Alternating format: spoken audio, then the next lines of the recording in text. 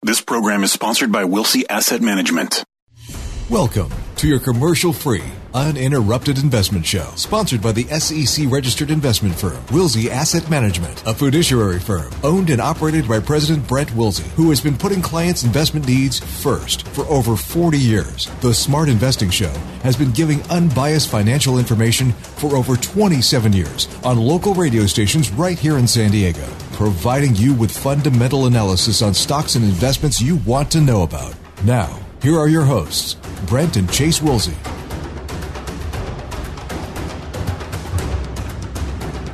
Good morning and welcome to the Smart Investing Show. I am Brent Wilsey, and thank you for joining us this morning.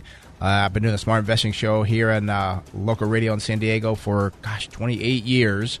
If you have investment questions or want a fundamental analysis of a stock you own or looking at buying, selling, or holding, please call in at 866-577-2473. That's 866-577-2473. And as always, I'll get you through for your unbiased, no strings attached, fundamental opinion about what you want to talk about. Chase, good morning. Good morning.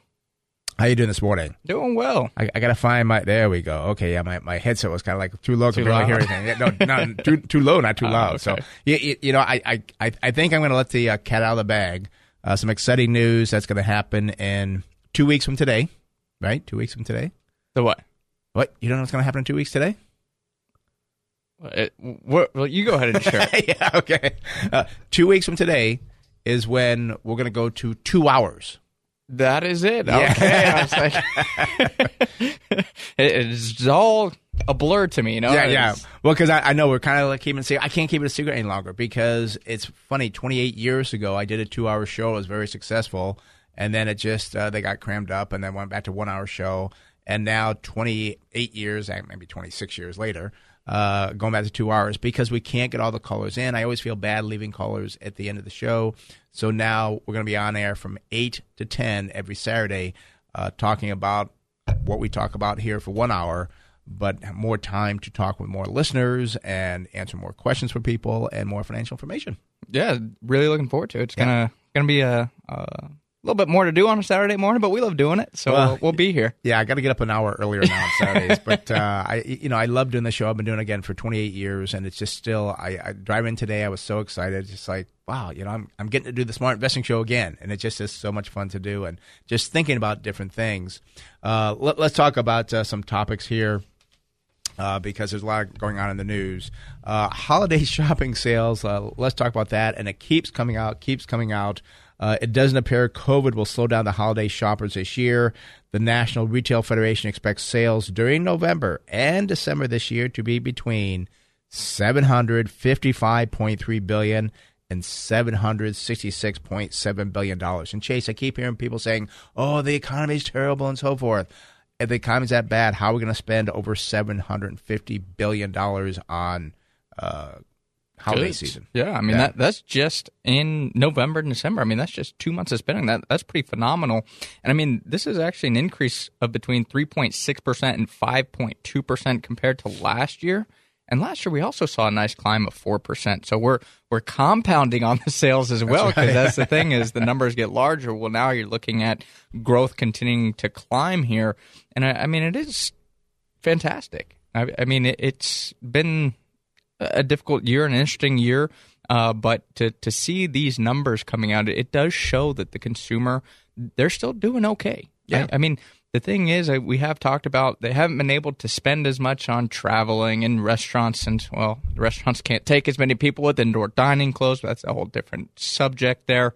But the thing is, they have more money, and it looks like they're not just not spending, they are shifting a little bit their spending habits to these goods, which, I think is going to provide a nice holiday season here.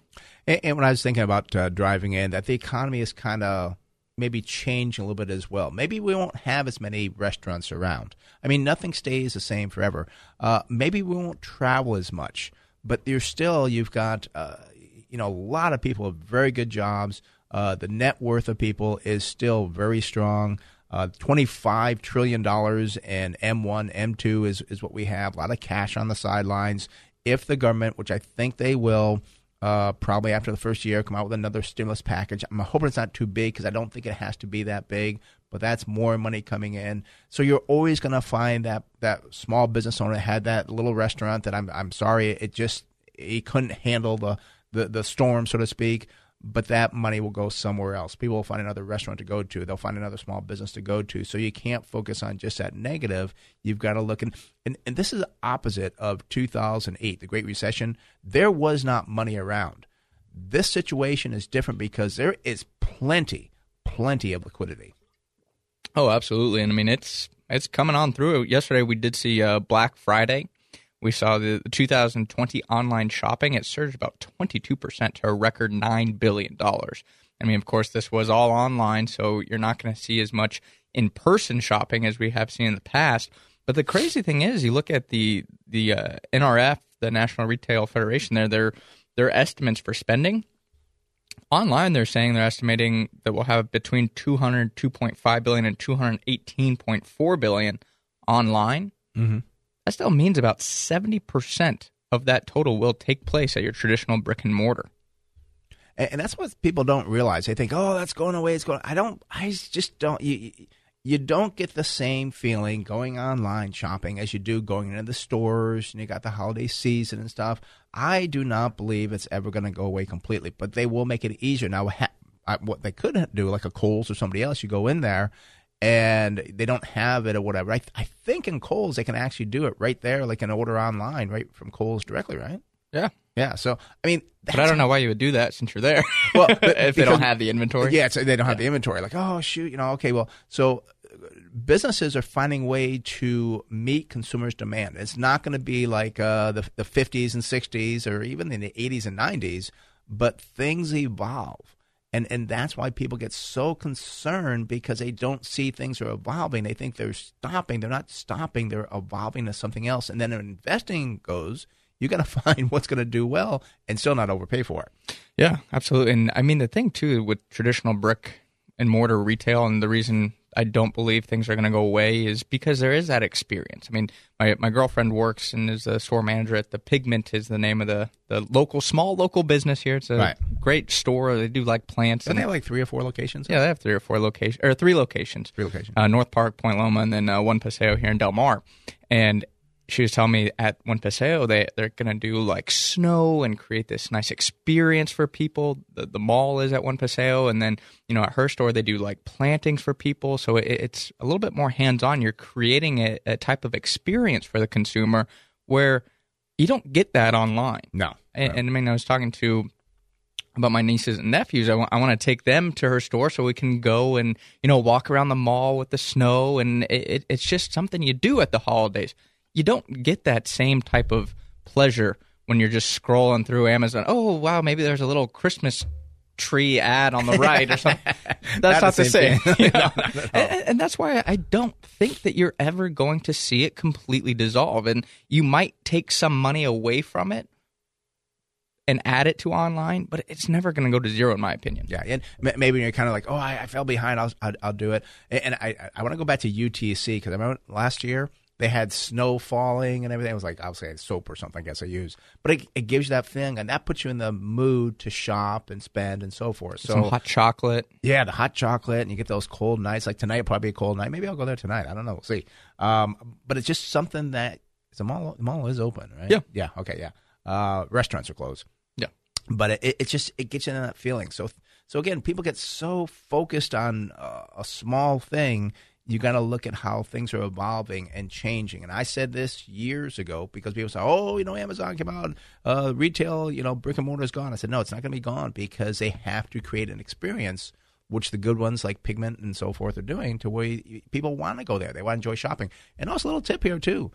You will spend, I think, less money going out shopping than you will online, because you can click really quick, but you got to walk from store to store. You might spend a little bit less, so a budgetary thing could be go shopping as opposed to. And you get to burn some calories. It's just a win-win-win-win. Exactly. Yeah. So, all right. Well, let's talk about the major economic highlights that we had this past week. And I just realized too that Friday we get another jobs report. I know. They just fly by so quick. Yeah. So, a lot of economic news came out.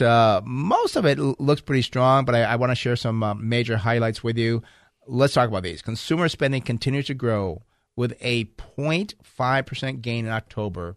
This topped the estimate of 0.4% and marked the sixth consecutive month of gains. This is just good news. I mean, consumer confidence, spending going up. That's what we want to see.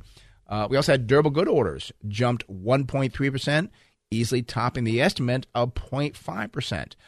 What we're seeing here, and I'm just going to throw out a number, 70% of the time, the economic news is coming out better than what they estimated it to be.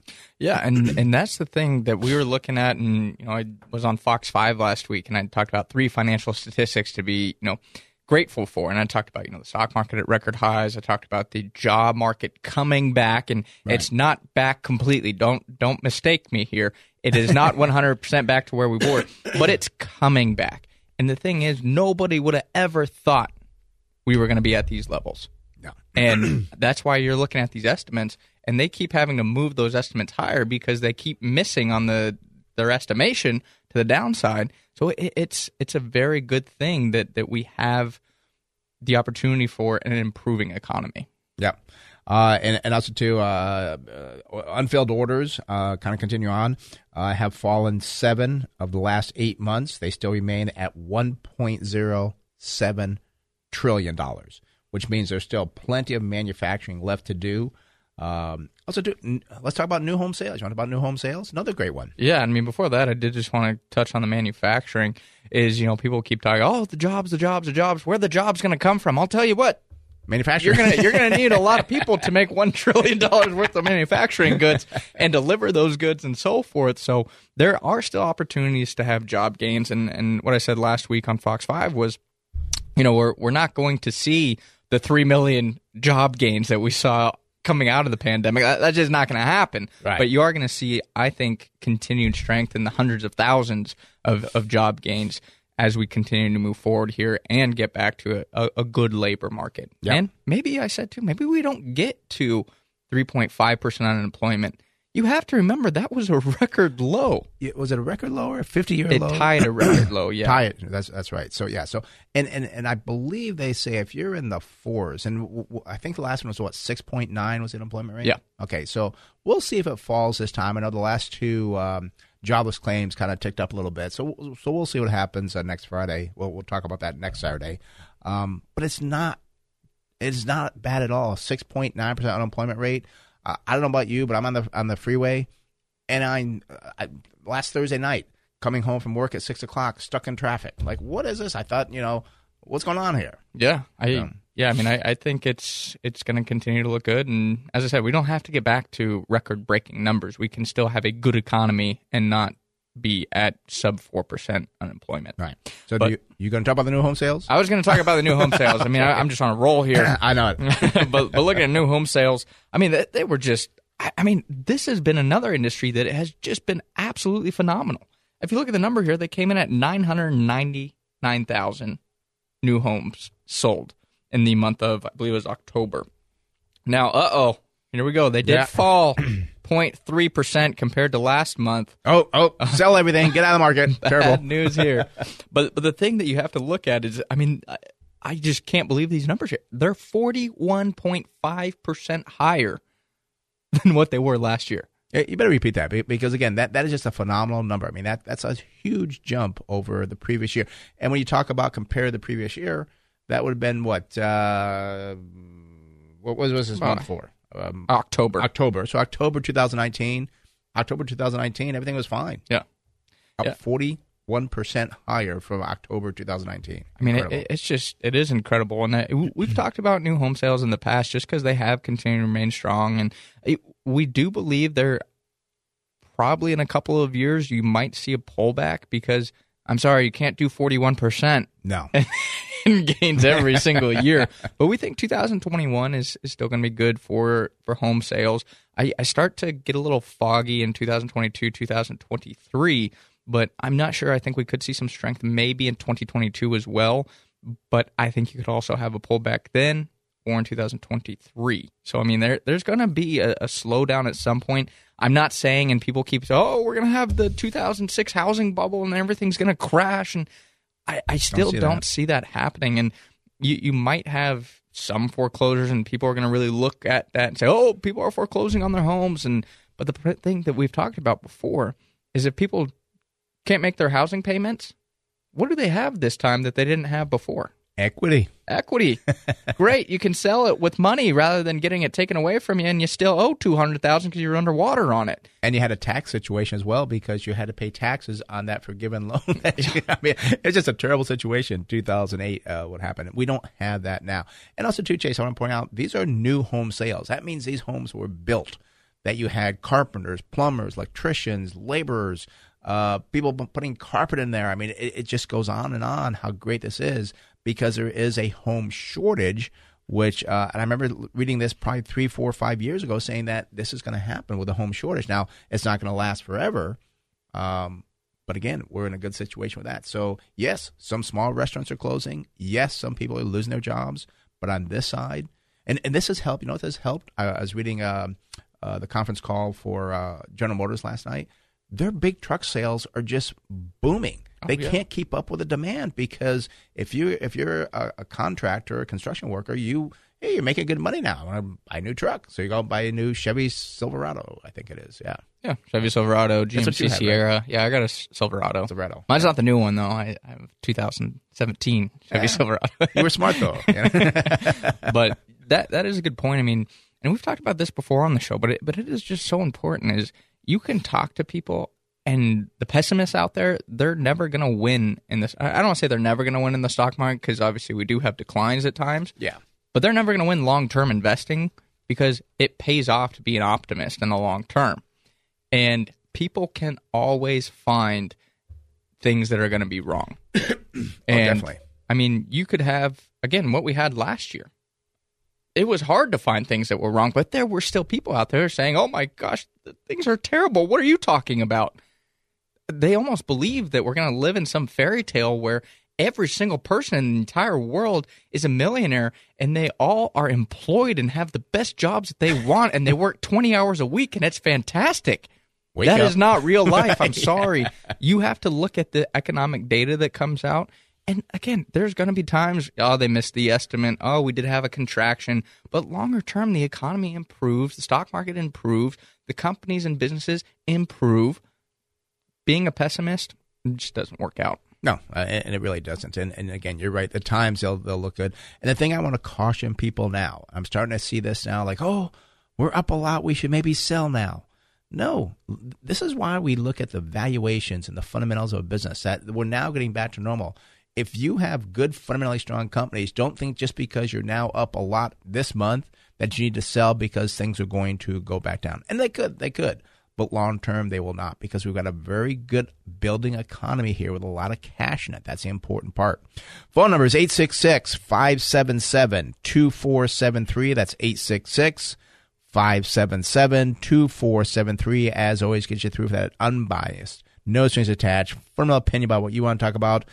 Chase, while the calls are coming in, let's talk about something I want to talk about, and that's Salesforce, because this is something in the area I just talked about. Don't sell what you have. But did you read about the Salesforce deal?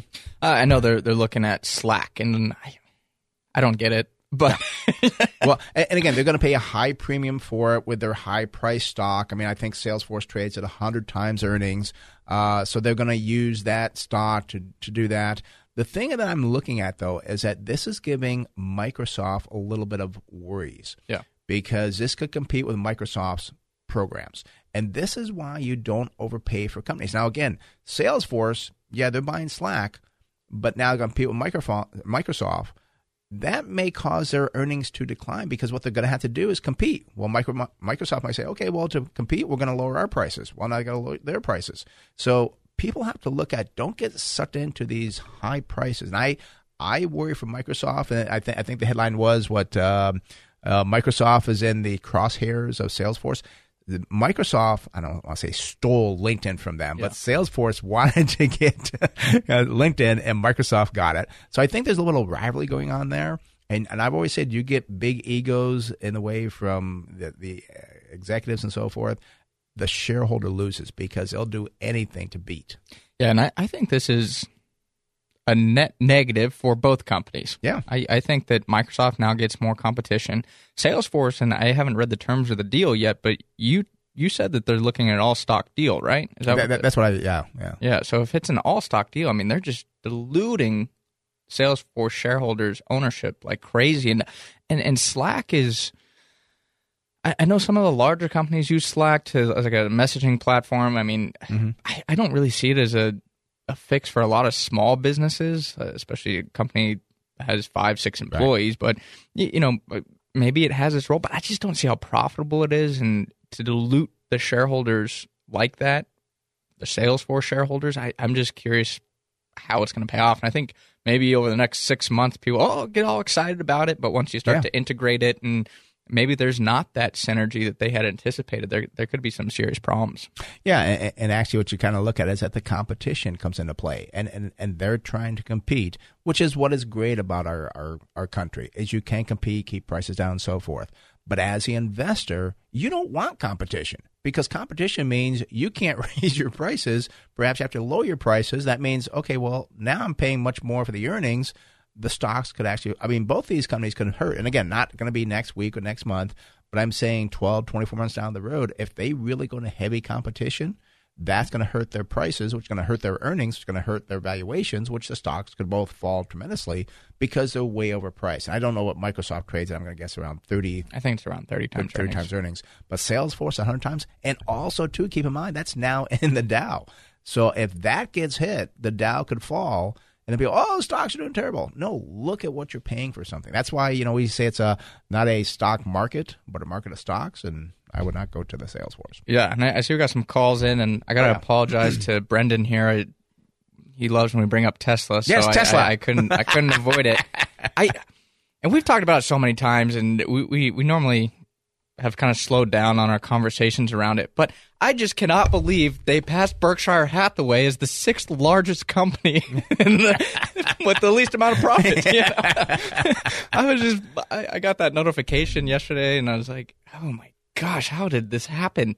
I mean, not even are they the largest automaker in the world. They're the 6th largest company now. How does that make any sense? And this is how people get burned. Why is Tesla trading up right now? Because they haven't been put in the S&P 500 yet. They're going to be in the S&P 500. So people are trying to trade ahead of that, I guess. Does that materially change Tesla's business in any way? I'll answer that for you. No, it does not. They're not going to sell more cars because they're in the S&P 500 now. And actually, if you read General Motors, their drive is to go electric. Mm-hmm. They are going to kick Tesla's butt. And they've got things already that people don't even know about. They have, because one weight that I guess is very heavy on the batteries and so forth is wires. Well, General Motors has developed some wireless technology which reduces the weight and the size. I mean, they have billions of dollars to put in R&D, and I think 2-3 years from now, I think General Motors is going to put Tesla way, way behind. And Tesla, again, it's a great car. It's a beautiful car, but you're competing with General Motors that has, I think when I looked at it, I think they have $38 billion in the cash account. Well, I mean, the crazy thing is you look at Tesla. So let's say they have the Cybertruck now. What, they have 4 models of cars? The Model S, the Model 3, the Model X, the Model Y, the Cybertruck. And GM owns Buick. They own Chevy. They own GMC. And they have many, many different high-end type products. Their Cadillac is another one. And that's just one car company that is now a fraction of the size of Tesla. And I think Tesla is still going to be, and years ago we predicted Tesla going bankrupt.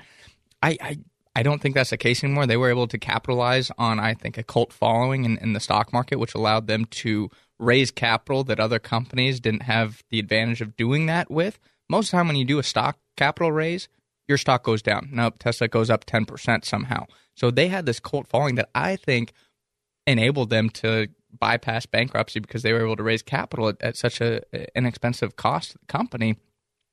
And I think they've now kind of cemented themselves in the industry, but they're not worth what they are. No. I mean, it's just absolutely crazy. Sorry to get off topic there. I just we had hit it. onto that. And again, Tesla, I think you're right. I think Tesla will be around, but it's not going to be worth, I don't know what trades at. Does it 1,000 times earnings? I don't know what it trades at. I mean, it's ridiculous because they're not the only player there. And that was a case, 4 or 5 years ago. But if you do some deep research into what General Motors is doing, they are just going to take over the EV market and also autonomous driving as well. They're way ahead on a lot of stuff, and that's going to start coming out with that. All right, phone numbers 866-577-2473. That's 866-577-2473. Let's go out to San Diego and speak with Ed. Ed, you're on the Smart Invest Show. Brent Chase, how can we help you? Yes, I've been listening to you and your son. You guys are brilliant with fundamentals and technology. I mean, I don't think anybody surpasses you. I think, though, there are some things that might be overlooking the momentum stocks. Mm-hmm. I'm referring to mRNA. A world pandemic going on right now. This is a leading candidate for vaccine.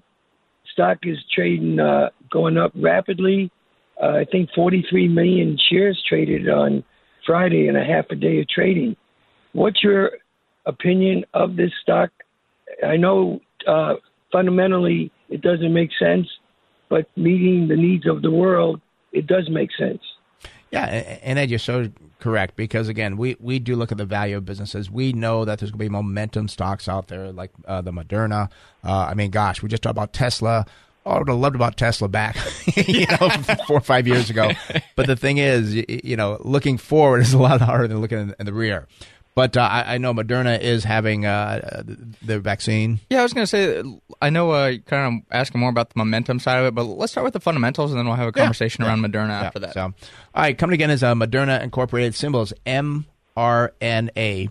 No PE ratio. I'm kind of surprised in that. I thought they did have some drugs making money on, but no PE ratio, which means no earnings. Price to sales, 203 versus 10 for the industry.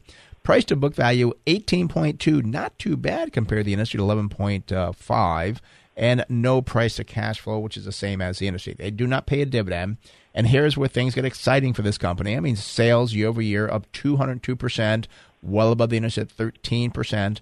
Unfortunately, earnings were down 0.7%, but the whole industry was down 7.3%. Looking at the balance sheet, very good balance sheet. Got a current ratio of 2.4, under the industry at 4.1, but I'm okay with that current ratio. Debt to equity for Moderna is only 3.9 versus 49, so the company has a very strong balance sheet. Return on equity is a negative 29%. Industry is a negative 19%. Net profit margin, a negative 242 versus a negative 27. That's because they've probably been putting a lot of costs and expenses into developing this vaccine. Receivable turnover 2.5 versus 4.8, and no inventory turnover. Chase, what do you got for the earnings? Yeah, so current price here for Moderna is $127.03. 52-week high, $130.06, and 52-week low, $17.68. So that has surged off that level there. Now, if I go to December 2021, estimated earnings per share of $4.97 would give us a target sell price of $80.51. So you are correct here, Ed.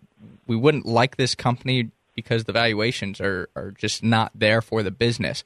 And kind of speaking on the momentum side of it, yeah, we're going to miss momentum stocks. It's not what we do. But we have a great chart that we show people when they come in the office that shows you the worst 3-year return for momentum and growth stocks. It was 55% decline after the tech bust. So we don't like to wrap ourselves up in, and we're going to miss the Teslas. We're going to miss the Amazons, the Netflixes, all those companies, but we're okay with it because we don't want that 55% potential decline. And that's kind of where Moderna falls, is if, let's say, this vaccine, it works out great for them, but if they don't have enough drugs in the pipeline to kind of carry them through in a post-COVID world, why would they be trading at a market cap of $50 billion? It would just be very, very problematic.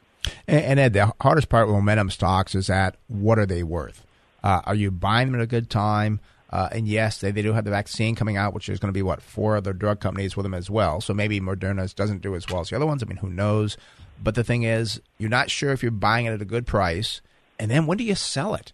when is it fully valued? Because there's no metrics to say that this is a fully valued company. And this is where people get burnt because they write it up and then all the way down again. Or I've seen people where they sell it. Oh, I sold it too soon. Then they buy it back a higher price. And then when it goes down, there's just no way of knowing. So that's why 40 years ago, I said, I think the best way to invest is using value investing because it gives you something tangible that you can hold on to and look at when things go bad. Because things will go bad when you're investing in value stocks, momentum stocks.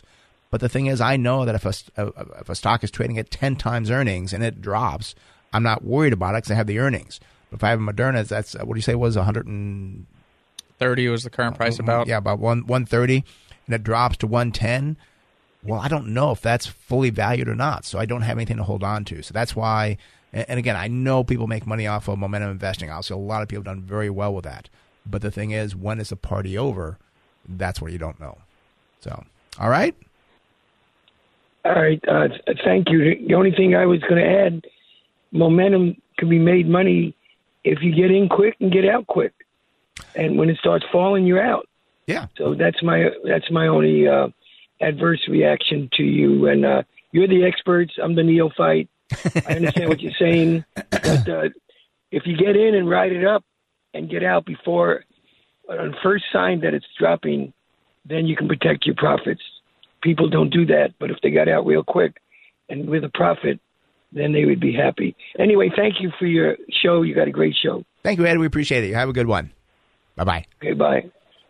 Yeah, the only thing, I know Ed was kind of getting ready to go there. The only thing I would say to that is, when you're in a declining market, like I'm going to bring up the tech bust.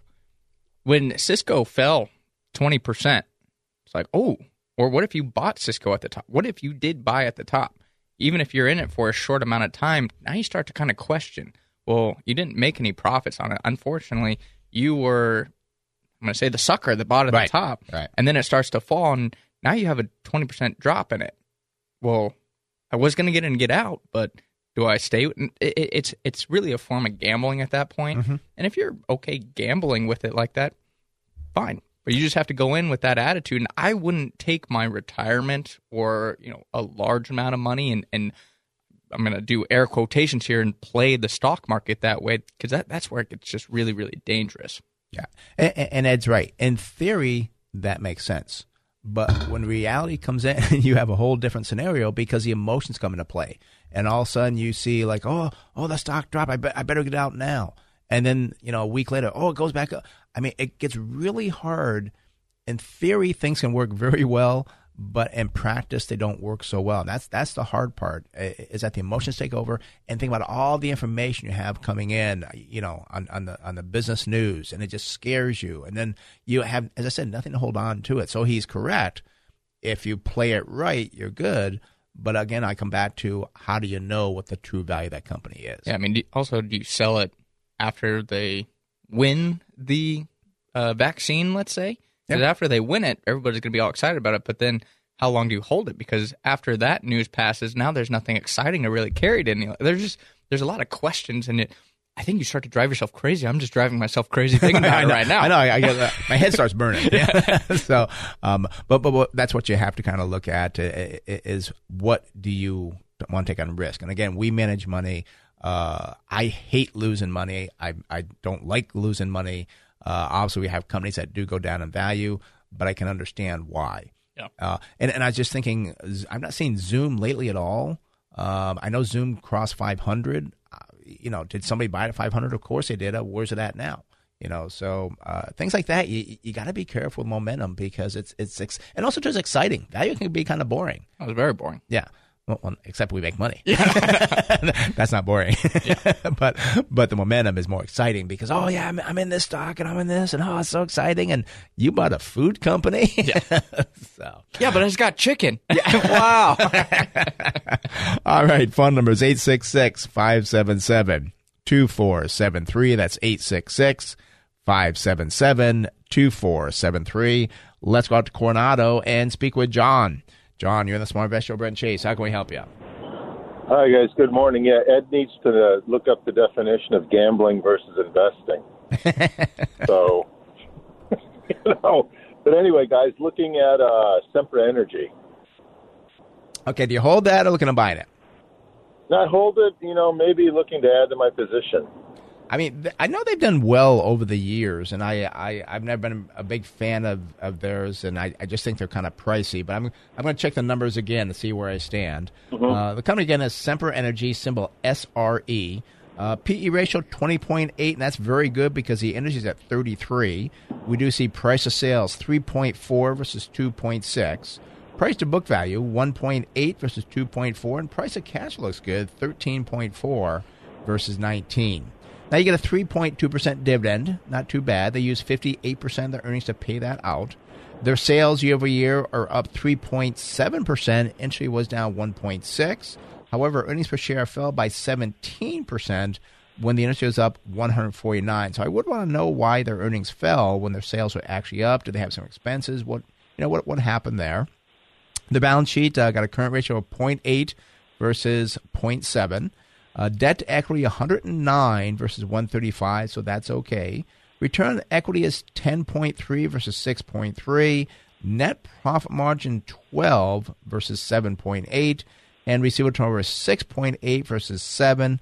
Inventory turnover very good, 21 versus 3.6. Chase, what do you got for earnings going forward? So current price here for Sempra, $133.64. 52-week high, $161.87, and 52-week low, $88. Now, if I go out to December 2021, I do see estimated earnings per share of $8.04. Unfortunately, it would give us a target sell price of $130.25. So it looks to be fairly valued. I wouldn't say it's a great valuation here.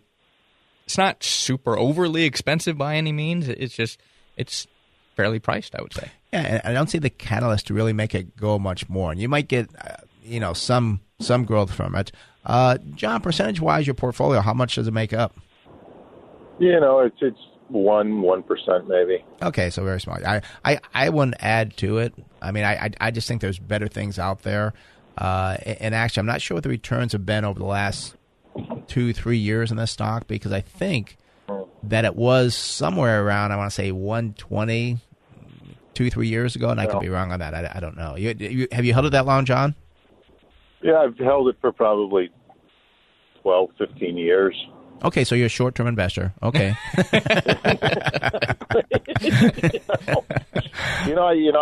been in Sempra and Edison, and they throw off decent dividends, and I've had some appreciation on them also. Yeah. So I mean, I'd be kind of curious. I mean, what your 12 to 15-year return has been on that stock.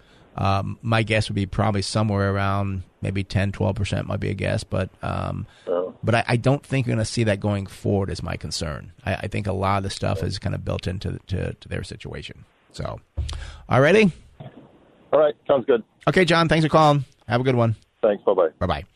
All right, that does open the phone line, 866-577-2473. That's 866-577-2473. I know we got a few questions here on the Facebook side.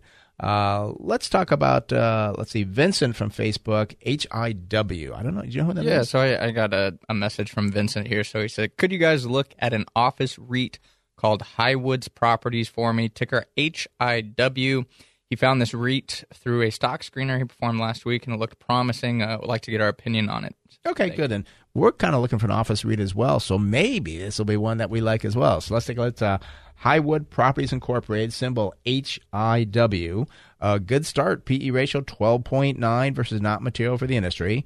Price of sales looks high, 5.4 versus 2.2. Price to book value 1.7 versus 1.5, and price to cash flow 7 versus 384. Now, it pays a nice dividend here of 4.9%. They only use 61% of their earnings to pay that out. I thought that would be higher because they're supposed to pay out, I believe, 90% of it. They could have sold some properties or something, too, that artificially raised their earnings. There you go. Okay. Sales year over year up 3.3%. Industry down 10.7%. Earnings per share up 152 when the industry was down 184. And this is as of 9:30. I'm kind of surprised on these numbers because of the fact that this is when people aren't going to the office any longer. Yeah. But maybe they're still collecting on the rent. So very important, which we won't have time to do today, but very important to understand what these properties are and where they're located. Debt to equity looking very good, 106 versus 283. Return on equity is 14.6 versus a negative 2.7. Net profit margin, I think you're right, Chase. I think they could have sold a property here or something because their profit margin's 44.7 versus negative 4.6. And receivable turnover 2.8 versus 6.6. What's the... And before I look at it, what was the debt to equity here? I kind of... the debt to equity was 106.5. It's not too bad. No. So looking forward here, looking at the current price first, it's $38.87, still off its 52-week high of $52.76, and the 52-week low, though, $25.10. Now we got to December 2021. Look at the funds from operations. Looking here, it's $3.61. Gives a nice target sell price of $58.48. So I think there's an interesting one here, Vincent. The debt's not too high, which is very important to us when we're looking at the REITs. They have good funds from operation. Seems to be well managed. Just would want to know where they're located and find out, of course, more detail of what type of tenants that they have. Yeah. 'Cause, I mean, that's what this one looks like. Like it has some potential. But things you want to be careful of is, I know we looked at one last week, and I think they're all concentrated in Manhattan. Yeah. That could be dangerous because Manhattan could take 2, 3, 4 years to turn around. So what you want to have is a commercial property REIT that is diversified among, maybe New York and Texas and California. I mean, so you have diversification across the country. And I will tell you, if Manhattan recovers, you're not going to do as well as those Manhattan REITs. So it's a lot bigger of a risk with that Manhattan one, and that's why we're not trying to hit home runs. I mean, I almost kind of equate us to Moneyball, and I think his name is Billy Bean, the manager. Is we're just trying to get on base. Yeah. 'Cause if you get on base, your likelihood that you win is much higher. Yeah. So that's kind of our goal. Is we kind of look and make sure that the business is diversified across the country, so that you're not putting all your eggs into that one city, let's say. Yeah, and you get a nice yield on it. And so if you get, what was the yield? For some reason, also just kind of messed up on me here. I think it was like 4.6. I think it was or something. Let me see. Yeah, unfortunately now my Reuters is acting up. Yeah, mine's been kind of like on and off. I click on an internal arrow and 4.9 it was. So what I look at, I think you said the stock. So if the stock moves like just $2 and you get a 5% dividend, you're going to make a 10, maybe 12% return on it. Yeah, I'm going to give you a little secret. I'm adding it to my watch list right now to do some more research on it. So. All right, well, let's not tell the listeners that we're looking at watching at that one, because then they'll probably do the same thing. And but yeah, we will do a lot more research on it. Yeah, obviously. I won't tell you the end result either. So no, we won't tell you when we save buy that it for our clients. Yeah, our clients will say, "Oh, we bought it," but we won't tell you. Sorry, guys. Phone number is 866-577-2473. That's 866-577-2473. Well, let's go back to Facebook. Let's talk about, let's see, Jason from Facebook. Do you have a note from him? Yeah, he said numbers have been a bit scary, but maybe a long-term opportunity for Valero. As a dividend investor, do you believe oil, gas, and refinery companies will be okay long-term? EVs are the talk of the town, but that is a few years away yet. These companies provide more than gas for cars, so thinking we should add more. I said, happy Thanksgiving. Oh, okay. Well, happy Thanksgiving, Jason. Appreciate the comment there. Let's look at the numbers of Valero. Then we'll talk about it as always. Company again is Valero Energy Corporation. Symbol is VLO. No PE ratio because they have no earnings over the last 12 months. We do see price to sales 0.3 versus 1.8. Price to book value 1.2 versus 1.3. And price to cash flow for Valero 8 versus 4.5. Now, you're currently getting a 6.9% dividend. There's no dividend payout ratio because they have no earnings, so they're actually borrowing this money now to pay the dividend. We have read on the company that they're actually very committed to this dividend. We do see sales year over year are down 30%, industry down 24%, earnings per share fell by 100%. However, industry down 466%. Looking at the balance sheet here, current ratio 1.9 versus 1.2. Debt to equity 79 versus 85. Return on equity is a negative 0.1 versus a negative 38. They have a net profit margin of 0.7 versus a negative 63. And the receivable turnover 12.1 versus 6.3. That's good. And inventory turnover 12.8. versus 8.6. Chase, what do you got for the earnings? Yeah, so current price here for Valero is $56.62, well off the 52-week high sale of $98.03. also has climbed back from its 52-week low of $31. Now, if I look out to December 2021, I do see estimated earnings per share of 3 cents. I'm going to do something a little bit different here. I'm going to actually look out to December 2022 because I do believe that this is one industry that is just going to recover so much quicker than a lot of the other ones because they've just been decimated by the slowdown in travel and everything else. So I'm kind of going to give this one a little bit of a bypass here and look out to 2022. And they still have 14 analysts, so I'm still confident with that number. There's still a good amount of people following it. Because if you look out there, now they're looking at making $3.93. Would give you a decent target sell price here of $63.66. Also, we are pretty much almost in December here now. We just finished Thanksgiving, so it's not like we're at the beginning of the year saying, okay, we're going to bypass it. We are going to be coming up on that movement out to that target date here shortly. So I still like this company. I think it's very well run. You get a nice dividend, clean balance sheet. I still like Valero. And also Valero, they spend a lot of money in research and development. They also have, I believe it's called biodiesel, which is a clean energy. So they have put a lot of money into that because people do want clean energy. So they're going to have both. They're not saying, oh, everybody's going to be using gas forever. I think it's going to be a long time before we're not using that. Yes, there's a push for the EV side, but they're making good money, and they'll continue to make good money, and they have other options that they work with. And I just don't see an electric planes coming in yet. I don't see. I don't know about ships. you, but I'm not ready to fly on an electric plane. That's going to take me probably 30 years before I'm ready for an electric plane. Yeah, because a car like sometimes with a battery, like, oh, okay, just pull off to the side. But a plane, like, So, and it will come. Yeah, but I mean, it's a long time to come. And I think for the company of Valero's, and also too, they do refining of diesel and many other things as well. So it's a good business. And I think you got to be a little patient with it. I don't see us going to no fossil fuels within the next 30 years. I just don't see that happening. Yeah, because I was thinking about the other day, and what's that new electric car, Fisher? Well, Fisker. Fisker. And actually, I drove one. I want to say like 10 years ago when they first came out, and it was okay. It had a 2-speed transmission, which I thought was kind of funky. But I was just talking to somebody else.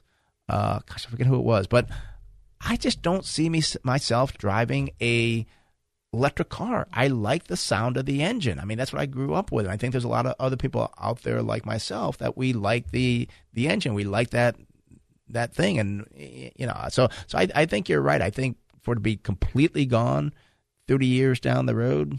I mean, you got to talk about the asphalt. You got to talk about, makeup, toys, chemicals. Yeah. I mean, there's so many other things that, that fossil fuels and oil and gasoline are a part of, and we can reduce the amount we use and kind of use alternatives and so forth, but to actually go to zero, I don't see how it happens without completely destroying our economy. Yeah, I don't think it will. And you hear our great Governor Newsom said, what was it? Look at Brendan's face, like, what? Was it by 2035? All electric cars? Was that the year? Yeah. 20. All new cars must be electric. Yeah. So, I just don't see that happening. So yeah, I don't either. So I think Valero, you're safe, and just be careful. That's always what you pay for. Very slow day on the phones here. I guess people ate too much turkey this weekend. Or did you get the travel numbers yet for?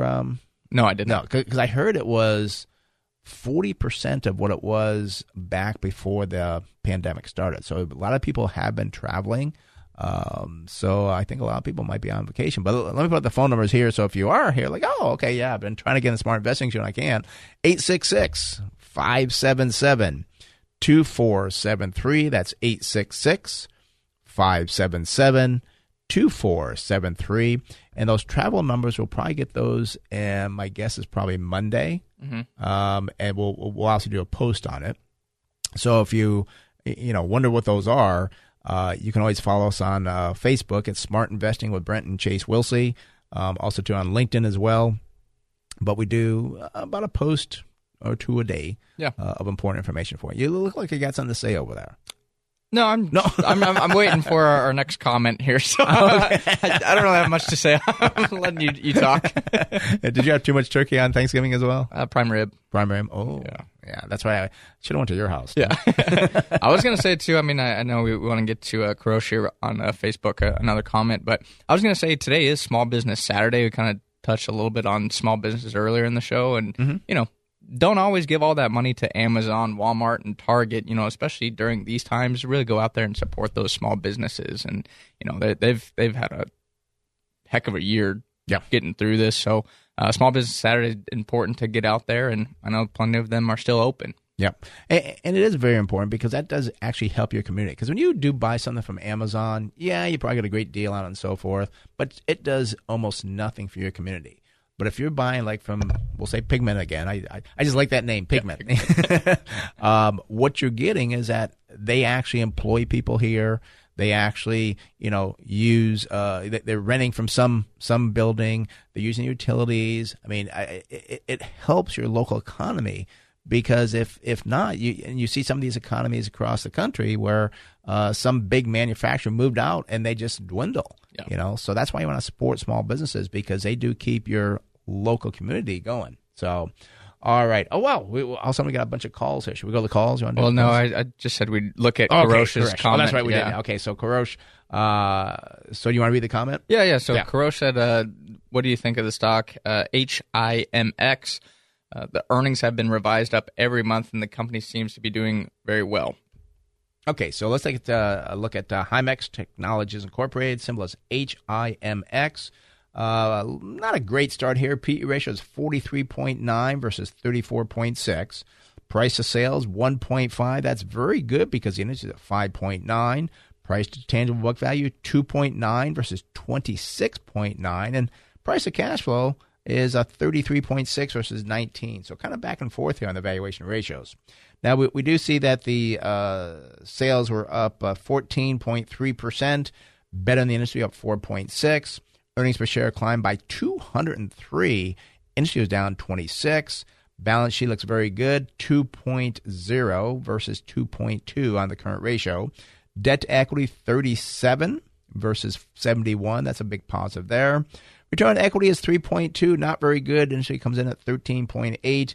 Net profit margin, 1.6. That's not very good. The industry is at 14.4. And then receivable turnover, 4.2 versus 7. And inventory turnover, 4.2 versus 4.7. Chase, what about the earnings? Yeah, so current price here for HIMX Technologies, $6.91. Right now it's 52-week high of $7. And wow, 52-week low, $1.73. Oh, wow. So this has really increased substantially. Now, if I look out to December 2021, I do see estimated earnings per share of 37 cents. Would give us a target sell price of $5.99. So still below that current price, unfortunately. This does appear to be more of a momentum stock. It looks like maybe you could have bought it earlier this year and it had some value, but now just with that substantial climb, it's again kind of more of momentum than value at this point. Yeah, and sometimes you hate that it happens. Like, if I would have saw this like 6 months ago, it'd been a great buy. So if you missed it, don't try to buy it now. Doesn't mean it won't go up, but again, if you missed it, you missed it. Try to find something else and buy it now. So, all right, let's go back to the phones. Let's go to Highway 15 and speak with Jim. Jim, you're on the Smart Invest Show. Brent Chase, how can we help you? Oh, good morning, gentlemen. First of all, hooray on your 2-hour show enhancement. Thank you. I like that very much. That brings up my only complaint, which is the second one, is you're going to have to get more current as to posting your podcasts. Because I already get interrupted enough in the middle of your 1-hour show. It's going to be crazy in the middle of a 2-hour show. So please, I just noticed it takes sometimes 8 or 9 days to post a podcast. So I just appreciate if you do that a little sooner. Let's talk about RGA. You talked about them a month or two ago, and you like them, and I'm just looking for an update. Okay.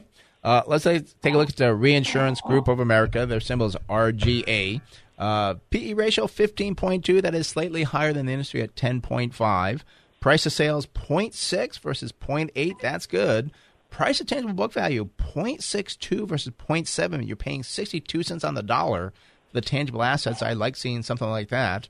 Price of cash flow, 14.4. That's well above the industry at 3.7. Now, you do get a dividend of 2.3%. They use 34% of their earnings to pay that out. Sales year over year are up 3.2%. Industry down 4.4%, so that's a positive. However, earnings fell by 32% when the industry down 16%. So you want to find out, why did earnings fall by 32% year over year? It is an insurance company, so a little bit different balance sheet. Debt to equity is 30 versus 27.6. Return on equity, not very good, 4.2 versus 6.6. Net profit margin checks in at 3.6 versus 7.5. And no receivable or inventory turnover. Chase, what about the earnings? Yeah, so current price here for Reinsurance Group of America, Inc., $120.22, 52-week high, $167.74. Wow, that 52-week low is $55.39, so definitely had a great opportunity earlier this year. Now, if I look out to December 2021, I do see estimated earnings per share of $12.23. Would give us a nice target sell price of $198.13. So valuation looks pretty good on it here, Jim. And Jim, did you say you bought it a couple months ago or just kind of following up on it? I took an option position on it, actually a leap in it, like January of 2 years out. Okay. So you made money on that, I presume?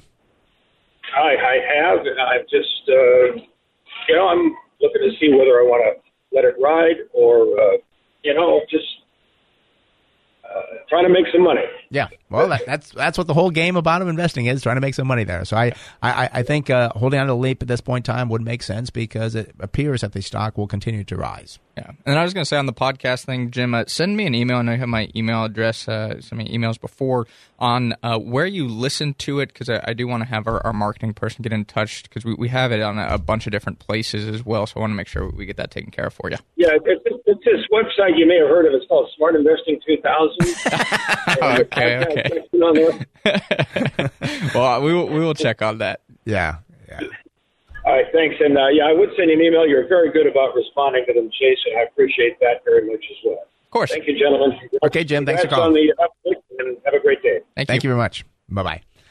Yeah, I'm glad to hear about the 2 hours, that people like the 2 hours, obviously. And I know they liked it before, and I was cut from 2 hours to an hour before. People were disappointed, so it only took me, 20 years to get back to the 2 hours. But, but the podcast is kind of funny because we are all over the place. And and I know you will look into why on our own website, smartinvesting2000.com, there's an issue with that. Yeah, I know we're on, just a bunch of different apps, and I just got to check with the marketing, Rochelle, and make sure that we're getting it up to date. yeah, because I know that the podcast, a lot of people like listen to those afterwards as well, which is something that they tend to do. So, but yeah, a lot of great things. And again, when we do the 2 hour show, and I think we're going to split it into two podcasts that we agreed on. I'm not sure. I'm not sure yet. Got you on there. I'm not sure. I think so. I think that's what we said because I think we said no one would want to listen to a full 2 hour podcast. Yeah, I thought we talked about splitting that up. So yeah. But we're trying to rings a bell. Yeah, that rings a bell. Speaking of ringing the bell, I bet you the closing bell is going to ring in 1 minute. You just said 1 minute 1 minute ago. So he gave me the 2 minute sign, which I always think the same piece. Yeah. And they put one finger up like a minute ago, and so I thought now I got to babble here for 30 seconds because now he's saying 3 minutes. What? Wow, Brendan, what 30 seconds? What? But yeah, I mean, we're looking forward to it. And unfortunately, the 2 hour show is not next week, so don't tune in at 8. It is December 12th is when you can start listening at 8 a.m. And we'll be sure, if you follow us on social media, to kind of post that, keep you updated, and kind of help some of those early risers that only can catch maybe some of our show, and now they can maybe catch more of it. So we're looking forward to it, and it's going to be a great Saturday tradition that we're starting here. Yeah, every week. I don't know. I felt bad now. I mean, Eric from San Diego, we couldn't go to Eric because we were running out of time. Now, if this was the 12th, we could have went on longer. Anyways, there's a closing bell. Thank you for listening to the Smart Investing Show. It is for informational purposes only and should not be used as investment advice. If you'd like to discuss in more detail your investment needs, have other investment questions, feel free to call myself, Brent Wilsey, or Chase Wilsey at 858-546-4306. That's 858-546-4306, and visit our website, smartinvesting2000.com. That's smartinvesting2000.com. And for more daily educational information along with investment tips, Go to our Facebook page, Smart Investing with Brent Chase Wilsey. Today's show is sponsored in part by Thomson Reuters Refinitiv. Closing song, My Way, performed by local entertainer Roman Palacios. Have a great day. We'll talk more next week right here on the Smart Investing Show. And may I say,